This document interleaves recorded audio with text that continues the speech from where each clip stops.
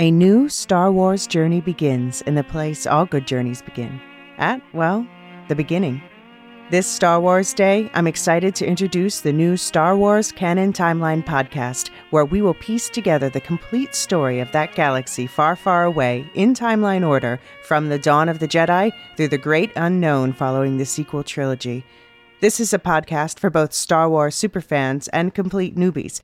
Listen to the short intro episode now to hear how it works and what to expect over the coming weeks as we set the stage for the new television series The Acolyte, which we will be covering with weekly breakdowns. Subscribe to the Star Wars Canon Timeline podcast wherever you listen to take part in one of the most epic and expansive stories ever told, following all the twists and turns from start to finish. May the 4th be with you all month and beyond.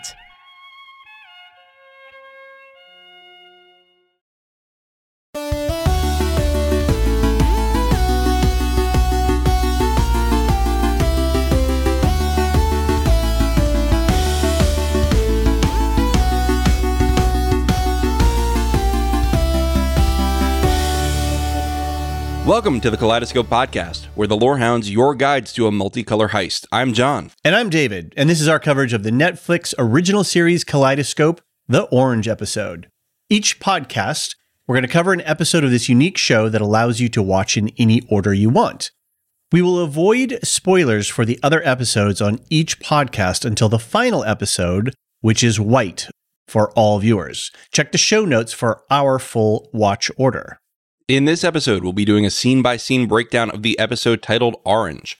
As Netflix has randomized the viewing order for each user, be sure to manually select each episode if you want to follow along with us.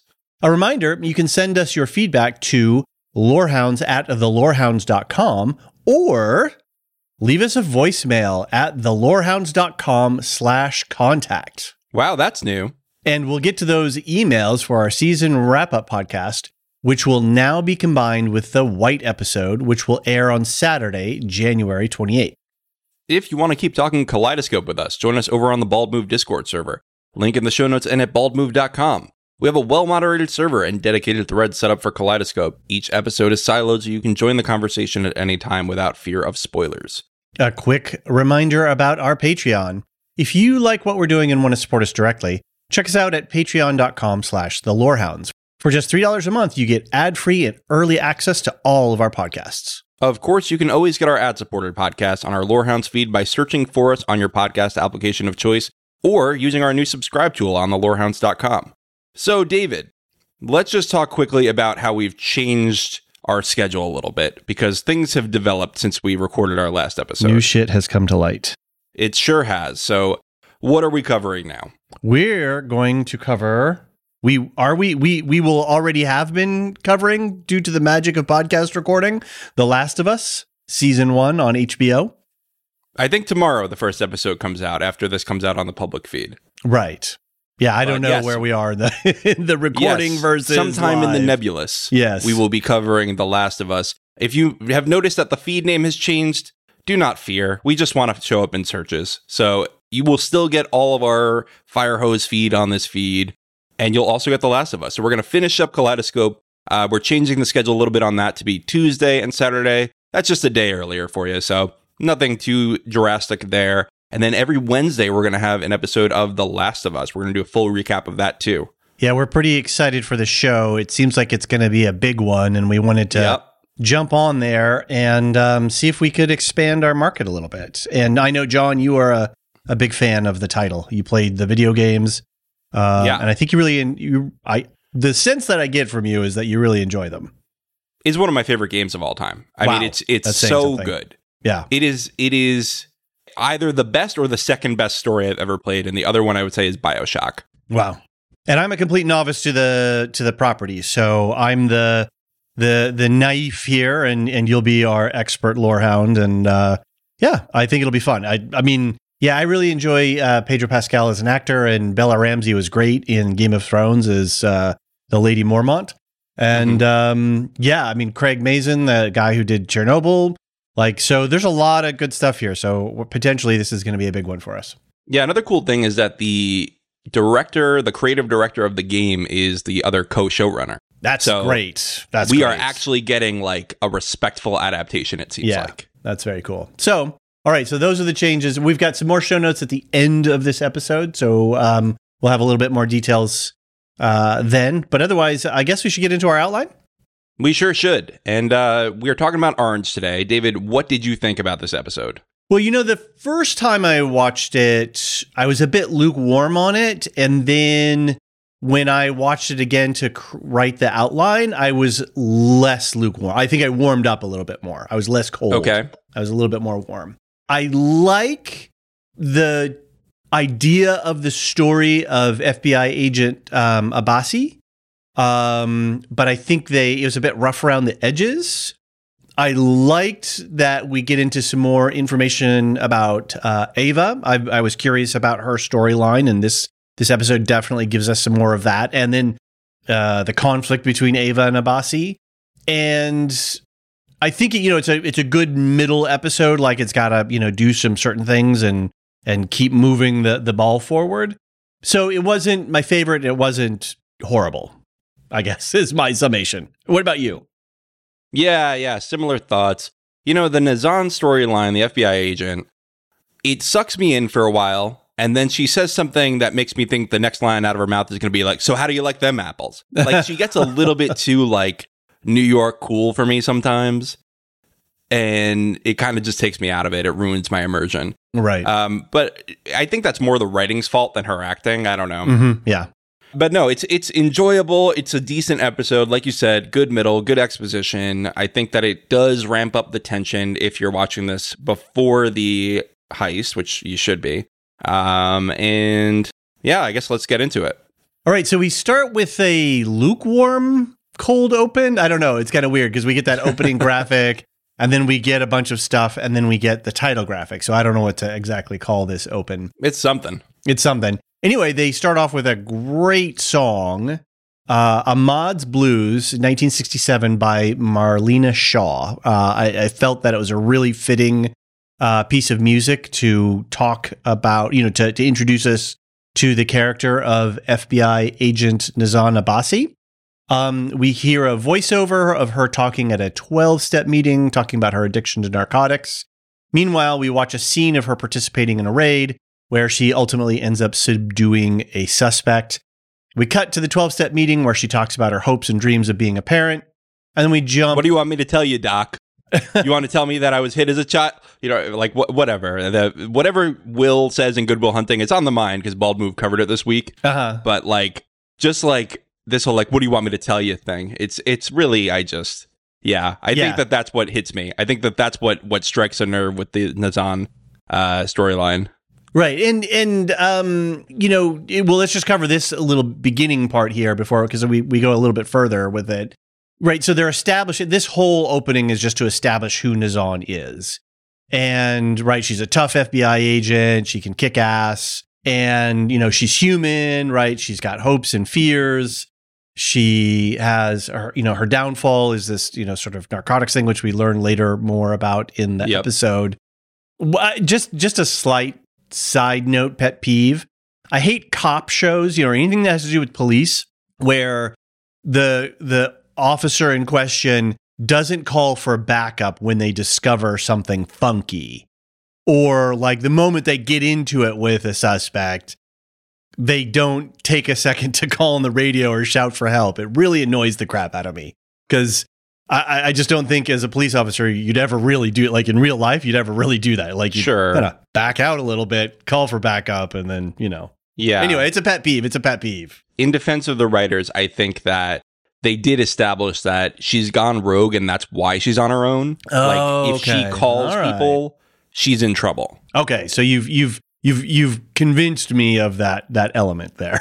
I've excused this. Yes, you have. And accurately, I think that's really accurate, actually. Yeah, I think they did a good job setting that up, and they did a good job setting up this whole narcotics background where she can't screw up because she already has had probation. She's already been through the whole rigmarole. She can't just be sloppy here, right? She's got to work harder. And so when she's fighting with the suspect in this scene, there's really a lot more at stake. That's a really good insight. There's a lot more at stake for her because if she doesn't prevail in this scenario, then she's even more suspect and more sort of on the. I mean, not that they would think of her suspect, but the gain that she gets by being a hero cop is huge benefit to her, to cleaning up her reputation. Right. She has to excel at her job to be decent at her job at this point. Exactly. Yeah, that's a really good point. All right, so we cut to a scene of her at the FBI offices where she gets a round of applause for being a badass.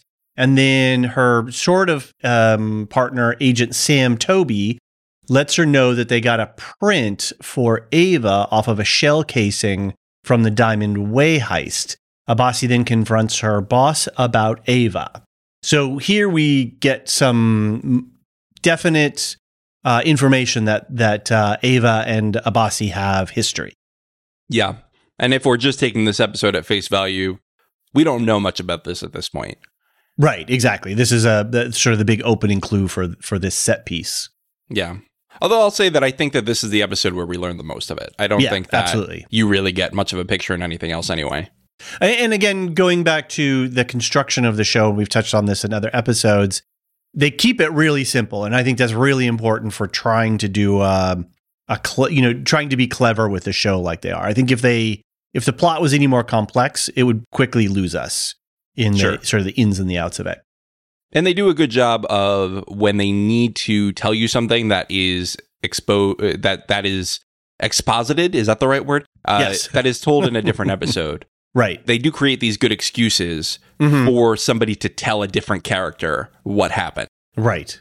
Yeah, I think the show, besides its cleverness at all of, the whole sort of setup of this watch in any order thing, I think that they did do a good job in not losing you. So literally, if you are just watching random order things, and there's been some questions about how random Netflix was actually randomizing the things for people. It seemed like there were blocks of lineups that you got like an A block, a B block, a C block kind of thing. It wasn't truly random. Anyway, that all of the connective tissue between the episodes works, right? Like I never got lost in, I think there was only one episode where I really would have been like, this is a strange thing. It was was that Violet?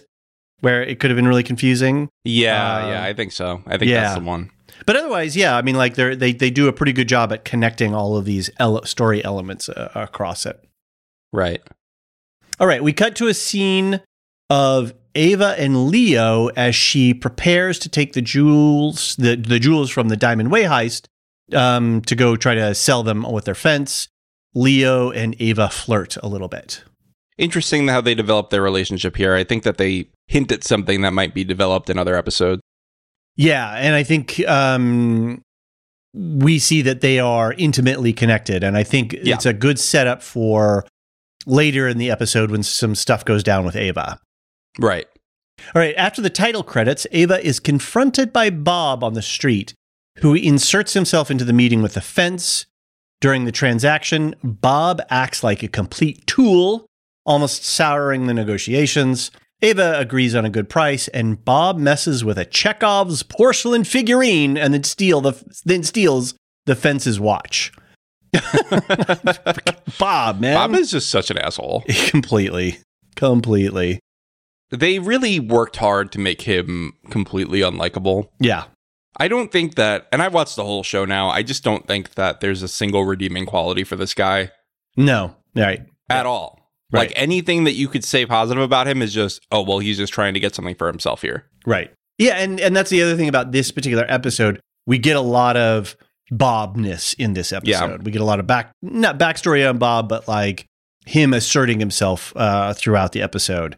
And I think maybe when I first watched this episode, between some of the delivery, the acting with Abbasi, which was a little bit rough on the edges. The other thing I didn't really like about this episode was just Bob inserting himself all over the place. Yeah. They should have done a better job humanizing Bob a little bit, like giving us something to be like, oh, okay, I get it. Yeah. I don't think that we got that.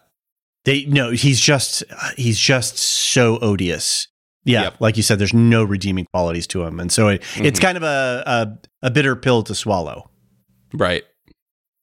All right, on a video call, Agent Abbasi makes plans with her son and then reviews old case files that potentially link Ava and Leo, Ray, aka Leo. Yeah, she's putting that together, huh? Yeah.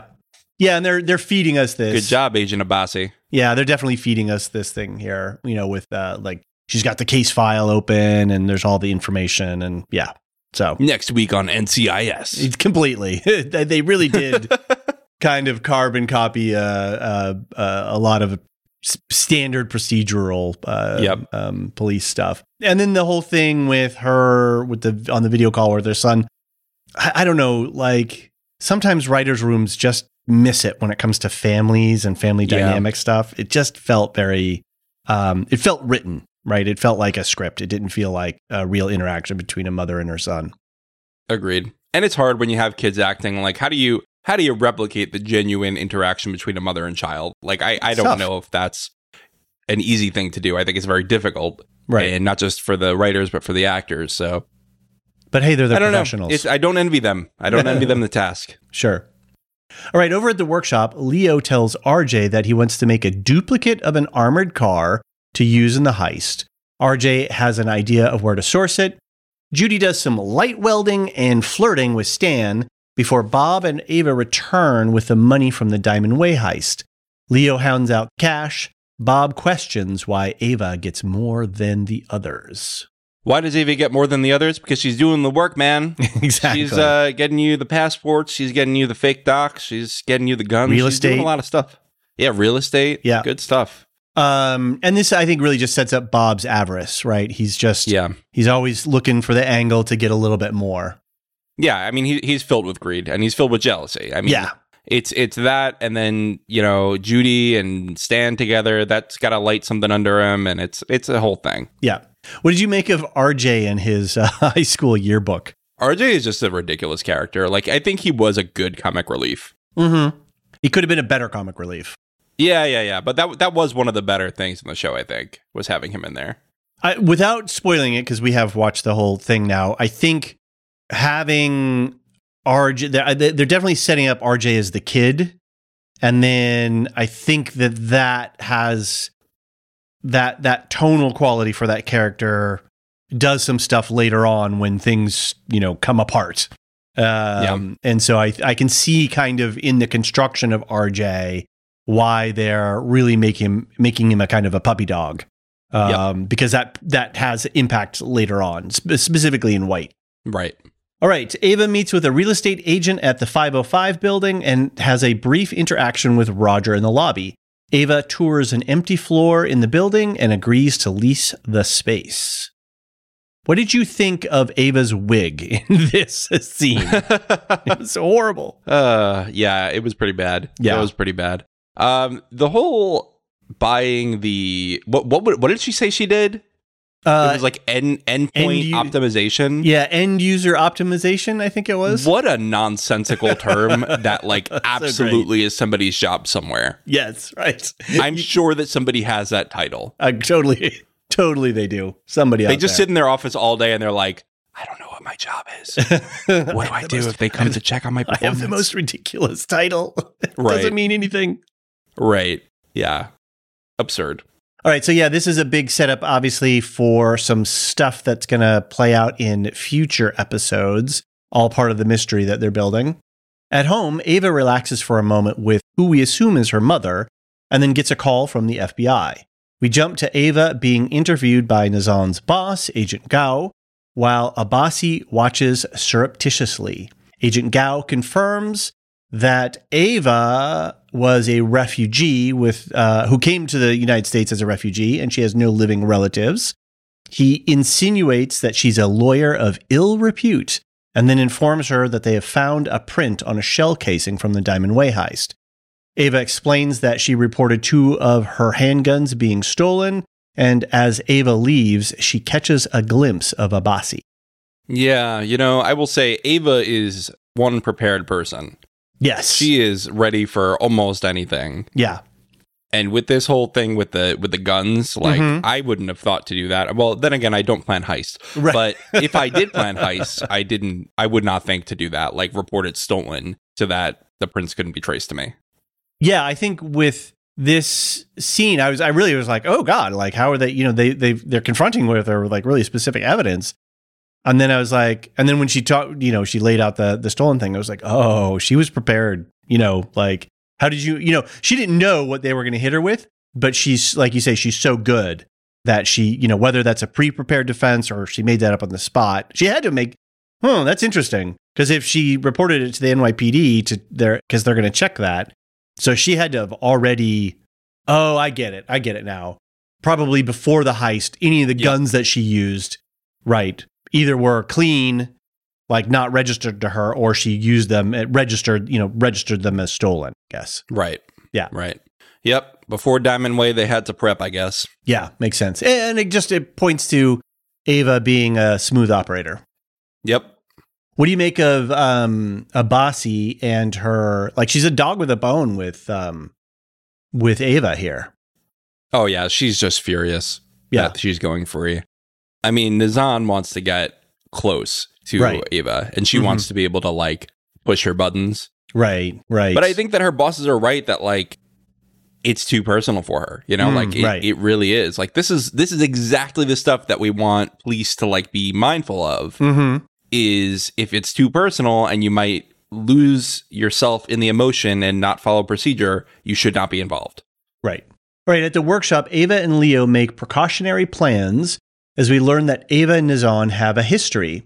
At the FBI offices, Abasi and her boss have an argument with their superior. We learn that a complaint filed by Ava years ago against Abasi led to Abasi's suspension and particularly with her abuse of narcotics. Abasi is directly ordered to stay away from Ava. No chance of that happening. Yep. She's like, no. Yeah, that was an easy setup. And like you said at the beginning, we see that Abasi is not afraid to operate on her own when she subdues that suspect during the raid. So they do a good job of establishing the fact that she's willing to go rogue when she needs to. Absolutely. She is way more focused on like the principles of justice, right? Batman would say, than she is on procedure and following orders, etc., which is something that will get you in trouble if you're working in something like a police department or the FBI, etc. Indeed.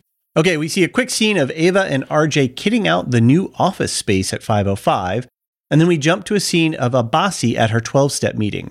She talks with a facilitator who gives her advice about trusting herself. Okay, so this is an example of good advice given at the wrong time. Yeah, that's on point. This was just not what she needed to hear right now. No. Trust yourself. Trust your feelings. Go with your guts. You know it to be true. Yeah, it was, and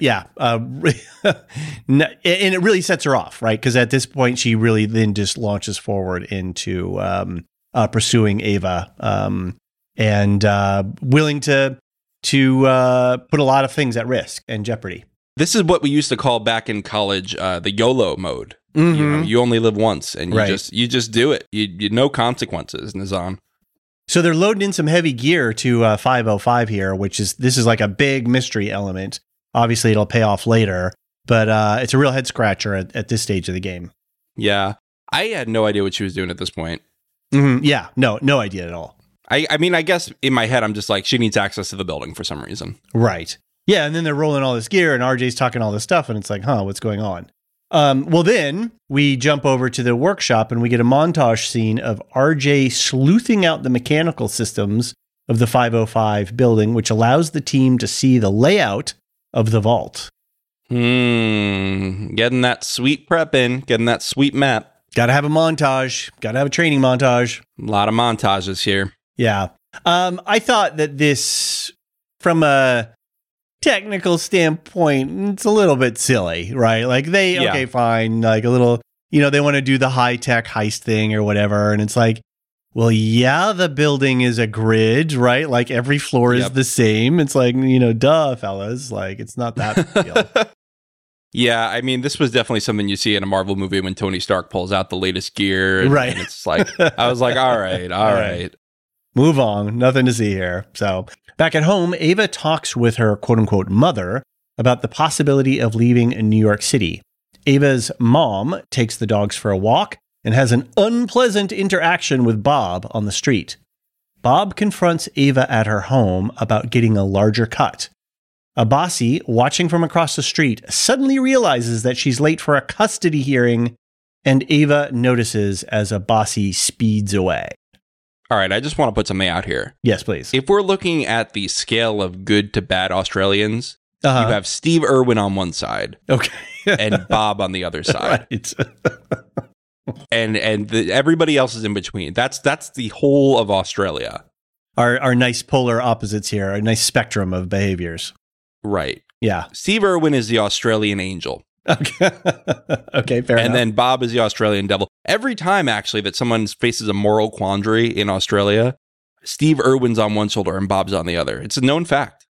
Maybe some of our Antipodean friends listening to this podcast can write in and give us their takes on whether we've got that correct or not. I will not air anything contradicting what I just said. But yeah, no, Abbasi with the custody hearing, that was rough. Yes. That was real rough. And it just shows where her priorities are. I mean, she's obsessed with this stuff. She has like an unhealthy obsession with this. Exactly. Abbasi talks with Agent Toby about missing her custody appointment. They flirt, and he asks her to show him the evidence that connects Ava to Diamond Way and Leo and the crew. Abbasi shares about how her guilt from participating in the post 9/11 investigations led to her drug use and addiction.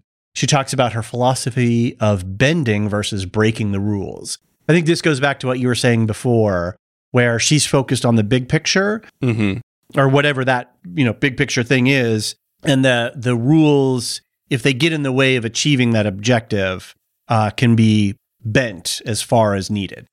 There is, there is, I guess, a little bit of truth in bending the rules, but almost every time you go to bend the rules, you end up breaking the rules. Mm-hmm. And Abbasi definitely crosses that line like multiple times. She was ordered to stay away from Ava, and here she is across the street in her car, like watching her and watching. Well, I was 10 feet away. Right, exactly. It's like, all right, but you know what they meant. Follow the spirit, not the letter of the command. And then that gets her in trouble with the custody hearing stuff. Right, exactly. I mean, her whole life's a mess because she can't let go of this Ava thing. Yeah. Well, I think that Nazan needs a break from the job, and we need a break from this podcast. So we'll be back right after this short ad.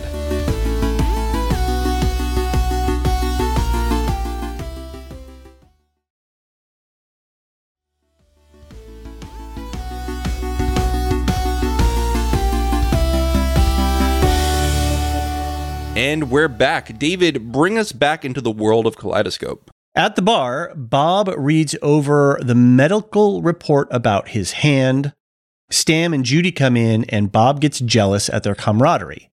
Bob pops Stan in the face. On the street, Judy tries to apologize to Stan, but Stan tells her that she needs to deal with whatever it is that's keeping her with Bob. Bob comes out to apologize to Judy and gives her a diamond Chekhov's bracelet and shares the news about his hand. They bang in Bob's Trans Am. Bob leaves a bloody handprint. All the while, Agent Toby is watching from a nearby parking lot. Boy, this Chekhov brand makes a lot of stuff, I gotta say. There's a lot of hooks dropped in this episode. A lot. Mm-hmm. Yeah, I mean, I love what Stan says to Judy, which is not like, that guy's an asshole, but like, what is it about you that wants to be with a guy like that? Right. Like, Judy is responsible for her own choices, too. And, like, she ended up with Bob for a reason because she was okay with that. Yeah. Stan really puts the question to her. Like, she's got to confront what it is that is attracting her to Bob and keeping her in that relationship. And that's a big question. I think all of us are asking that question. Right. And it's a question of, like, how emotionally tied is she to him? How much is she comfortable with him? How much does she feel trapped to be with him? So it's a multi-layered thing. I don't know if it's entirely fair for Stan to put it all on her, but I think it was good to give her some level of agency there. Like, what is it that brings you to this guy and brings you back to him every night? So a couple of key things here. Obviously, we get the news about Bob's hand, and that's going to have an impact on the heist. And then Agent Toby has made a big chunk of the crew here. And so they got hard intel on what's going down. Yeah, I mean, the FBI is on them. How is the FBI completely on them and they still are just like going through with this? Clueless. Well, because they're doing this rogue, right? They're doing this on the side. They're not supposed to. That's true, I guess. Yeah. That's true. All right, Agent Toby reports back to Abbasi with details on the crew. Abbasi connects Stan to Ray, a.k.a. Leo. Agent Toby shares his feelings for Abbasi. This was all like a little bit unnecessary for me.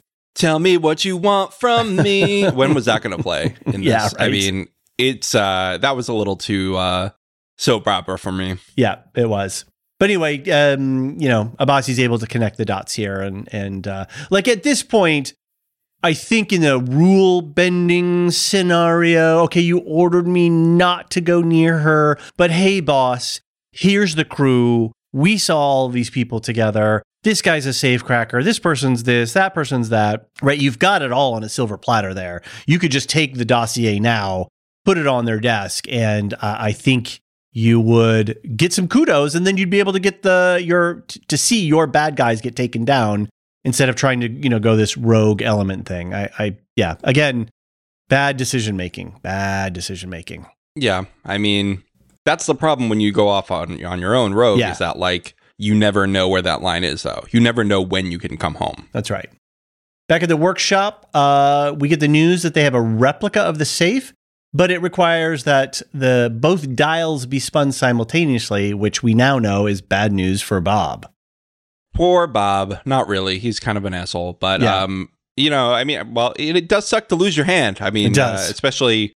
I guess he still has it, but it's like not gonna be the same ever. Yeah, and nerve like damage. he says, it's like that's what he does. Right. Like that's who he's been. Which we can talk about, like how good of an idea it is to define yourself by how good you are at a crime. But yeah, that's his whole personality. It interesting. I guess it gives you just gave me a little bit more insight into Bob's character and his motivation too. In that the fact that he does have this hand injury, that his future prospects for work are diminishing because of that. Right.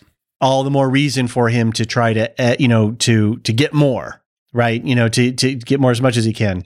Okay, but if you get $1 billion, do you really need more? Like you never have to work ever again. Do you need a billion 0.5? Like what is that 0.5 really doing for you? Right. I guess if you're Jeff Bezos, but. Yeah, I mean, if you're one of those kinds of people, then yeah, it is all about how many chips you have at the end of the night. But like, that's just And if you are in a position where you got this illicitly and you have to live off the grid and watch what you spend anyway and where you spend it, then why do you need more than $1 billion? I just don't understand. I don't know that you could spend $1 billion in a lifetime, even because the billion is making more money as it's sitting there, right? Like if you managed it properly. It depends how they use it, though. And True. It depends, like, how much they have after they launder it and, like, where they can put it. It's fair enough. I think that this is much trickier. Like, how do you launder $7 billion? Yeah, right. Yeah. With the other parts of the storyline, there's that whole thing of how do you wash that much money? It's crazy. Right. All right. Toby reports to Abbasi that he has info on Ava. Abbasi tails Ava into an art gallery where her cover is blown. Ava flees, and Abbasi pulls a gun on a decoy target, and Abbasi is arrested by 2 NYPD cops who find drugs on her. What did you make of this? Was this an entire setup? I was unclear. Yes. Okay. I think that's what happened, is that Ava had a couple people paid in there. One person put drugs in her. In her coat, and then another one was the decoy, and Ava escaped out the back. And that was genius. So the guy that bumps into Abbasi as she's running around inside, was he the guy who planted the drugs? Probably. Okay, Probably. so it wasn't the cops. Somebody who got close to her. I just assumed that the cops did it. No, I don't think so. I think this was all Ava. She's Okay. like, how do I take this woman down? Because otherwise, what's the point of this? Like, Well, I figured that she had said it, she had, like, those are cops, or a couple of cops that owe her favors or something like that. Like, it was like even to that Okay. degree. So I don't think so. I Okay. think that was just like a crappy part of town, and the cops were there, and they were expecting to find something on them. And then they see this woman pull out a gun and Right. I mean, if you pull out a gun, the cops can search you like completely. Like, sure, like, of course, she has no recourse there. Right. I did find it. What confused me was when Abbasi's running through the art gallery and then that camera thing takes her picture. And then we cut to a scene of, and then her photo gets sort of reproduced throughout the art gallery installation. And then we see Ava react like, oh my God, I'm being followed. I got to get out of here.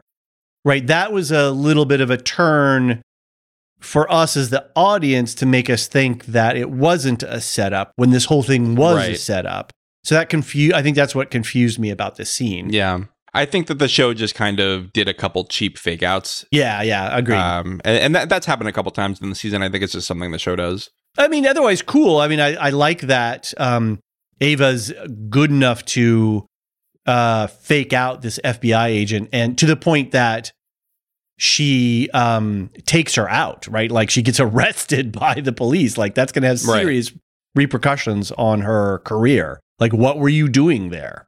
Why did you pull a gun? Like that's the big part. Exactly. And what do you think of that effect where she's on like the full screen? I think that was awesome. Oh yeah, you like that? Yeah, it was cool. I thought it was very like I went to a college where there was a lot of like experimental art stuff, and I was like, yeah, all right, I've seen nonsense like this. Right. Yeah.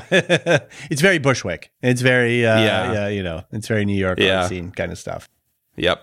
All right. Leo and Ava talk by telephone, and Ava offers to sacrifice herself to take the heat off the team. This is another thing that confused me a little bit, because if she's taken Ava out, then they're more safe than they're not.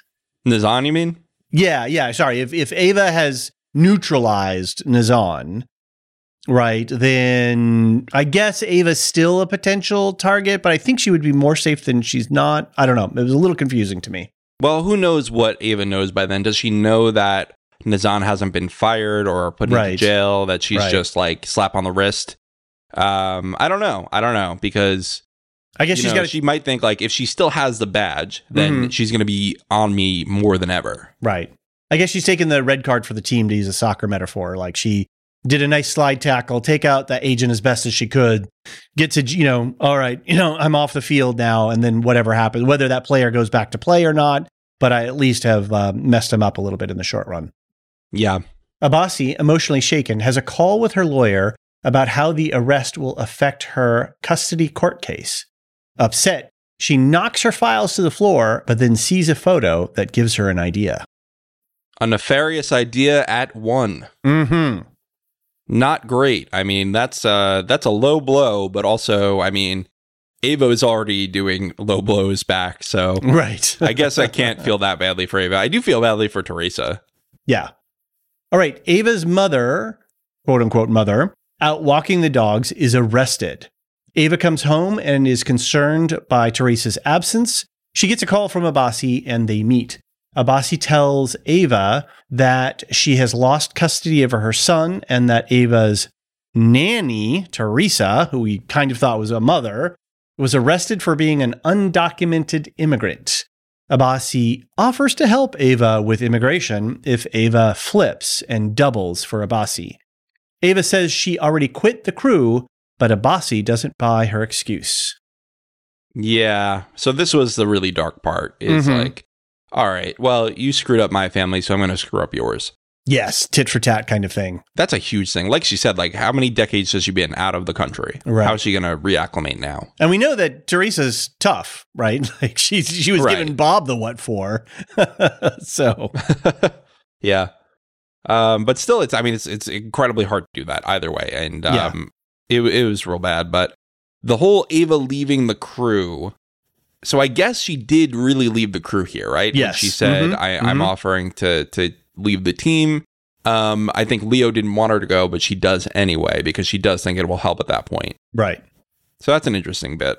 But then we know that there's no way that Ava's going to be a really good, an honest mole in this regard. Like, that she's going to, she's got to mess with Abbasi, right? Like she's so smart. Yeah. She's so smart, and she's just going to feed her enough information to keep her satisfied, but not enough for her to actually do something. Right. Keep her close, but under management, as they say. Yep. Okay. And one other thing too is like, again, Abasi sinking deeper and deeper and deeper into this. Like the fact that you're going to use your favors to halt an immigration proceeding to, like that, it's just really, this is nasty stuff. Nasty, nasty stuff. Yeah, it's gross. All right, we get a montage. Another montage. We get 2 montages in this episode. All right, we see a scene of Nazan being absent from her 12-step meeting, and then we see Teresa home from detention. We then see Abasi making a pass at Toby in a glass-walled office. Come on, guys. Ava having a moral crisis. Bob failing at cracking the practice safe, and then Ava rejoining the crew. A lot of good setup for the rest of the heist prep and the heist itself. I think that it does add a little more tension, I think. This was a good setup to like add more stakes, to add more things that could go wrong. This episode did a lot of things right. It did a lot of things like less well. It's really characteristic of the season of like, okay, this is decent. It wasn't the best thing I've ever seen, but it was decent. And it's kind of sad in some ways because this could have been a really cool show, right? In a lot of ways. And and this episode was packed with character motivations, packed with conflict, potential future conflict, a lot of, history and backstory. Lots going on here. But meh.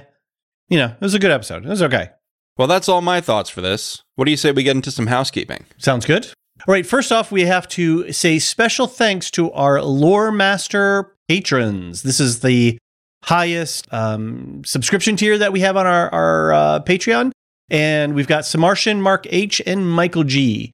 Much gratitude to all of our patrons for supporting us. It means a lot to us personally, and it's really a big help practically.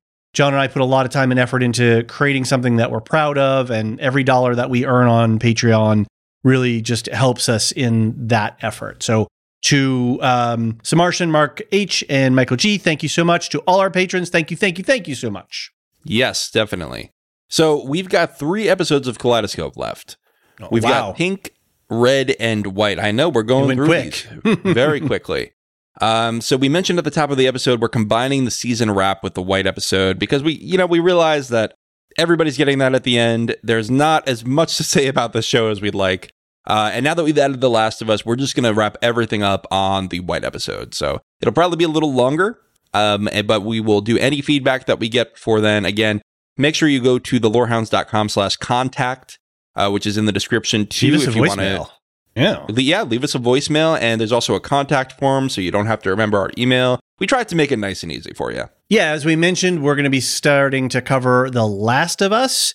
Episodes come out on Sundays. We'll be recording on Mondays with our episodes coming out on Wednesdays. If you have any feedback for the show, you can email us to TLOU, The Last of Us, at thelorehounds.com, or just go to lorehounds.com and use the contact form there on the contact page. But we're super excited for this title, as we talked about before. Also, be sure to check out Bald Move because Jim and Aaron are going to be covering this in full as well. So if you're a Bald Move community member, you're getting double the coverage on this. So hopefully pretty awesome. We're back in our Rings of Power mode, when we were all doing Rings of Power. We were having fun. If you liked Rings of Power, you got all the content you wanted. If you like Last of Us, you get the same. That's right. Speaking of Lord of the Rings, we've got our next episode of Silmarillion Stories, which is going to be out on Monday the 30th. John, what are we going to be talking about on that episode? Okay, I have to own up to my mistake here, which is that I forgot to say that we're going to be covering 2 chapters because they're both short. Okay. I just put of the beginning of Days as the next reading, but we're actually going to be doing that of the beginning of Days and of Ale and Yavanna, which are both very short chapters. They're not much. And if somebody misses it before the next recording, well, then we'll split it up so that, we'll split it up within the episode so that somebody doesn't get spoiled. Okay, cool. Yep, and then keep looking for Silmarillion Stories to usually drop towards the end of the month, and we've got our whole year programmed out for this stuff. And that's not all. We're getting a little busy here. The year's starting to pick up a little bit. It sure is. We're going to be talking. What's your favorite topic, John? Star Wars, but it's starting to be The Last of Us again. Okay. Well, yes. You're switching out. You're telling me that you're switching out Star Wars for The Last of Us. Well, I'm caught up on the Bad Batch, so I'm running out of Star Wars to watch. Fair enough. All right, so that Star Wars episode is going to drop February 3rd, and it's going to have our thoughts on the first 5 episodes of Bad Batch Season 2, along with some news about upcoming shows and our coverage plans and just general Star Wars chit-chat. Gotta go back a long time ago in a galaxy far, far away.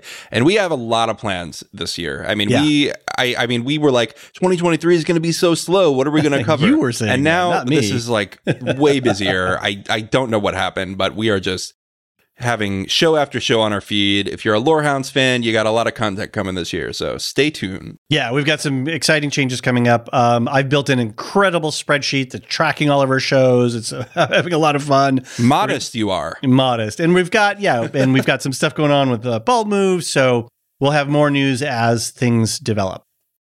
But otherwise, thanks for sticking with us for coverage on Kaleidoscope.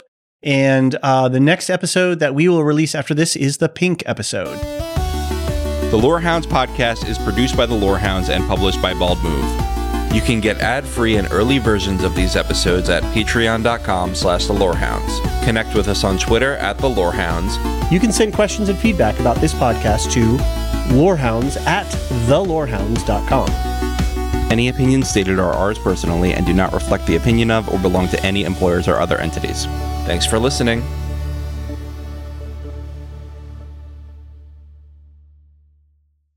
A new Star Wars journey begins in the place all good journeys begin. At, well, the beginning. This Star Wars Day, I'm excited to introduce the new Star Wars Canon Timeline podcast, where we will piece together the complete story of that galaxy far, far away, in timeline order, from the dawn of the Jedi through the great unknown following the sequel trilogy. This is a podcast for both Star Wars superfans and complete newbies. Listen to the short intro episode now to hear how it works and what to expect over the coming weeks as we set the stage for the new television series The Acolyte, which we will be covering with weekly breakdowns. Subscribe to the Star Wars Canon Timeline podcast wherever you listen to take part in one of the most epic and expansive stories ever told, following all the twists and turns from start to finish. May the 4th be with you all month and beyond.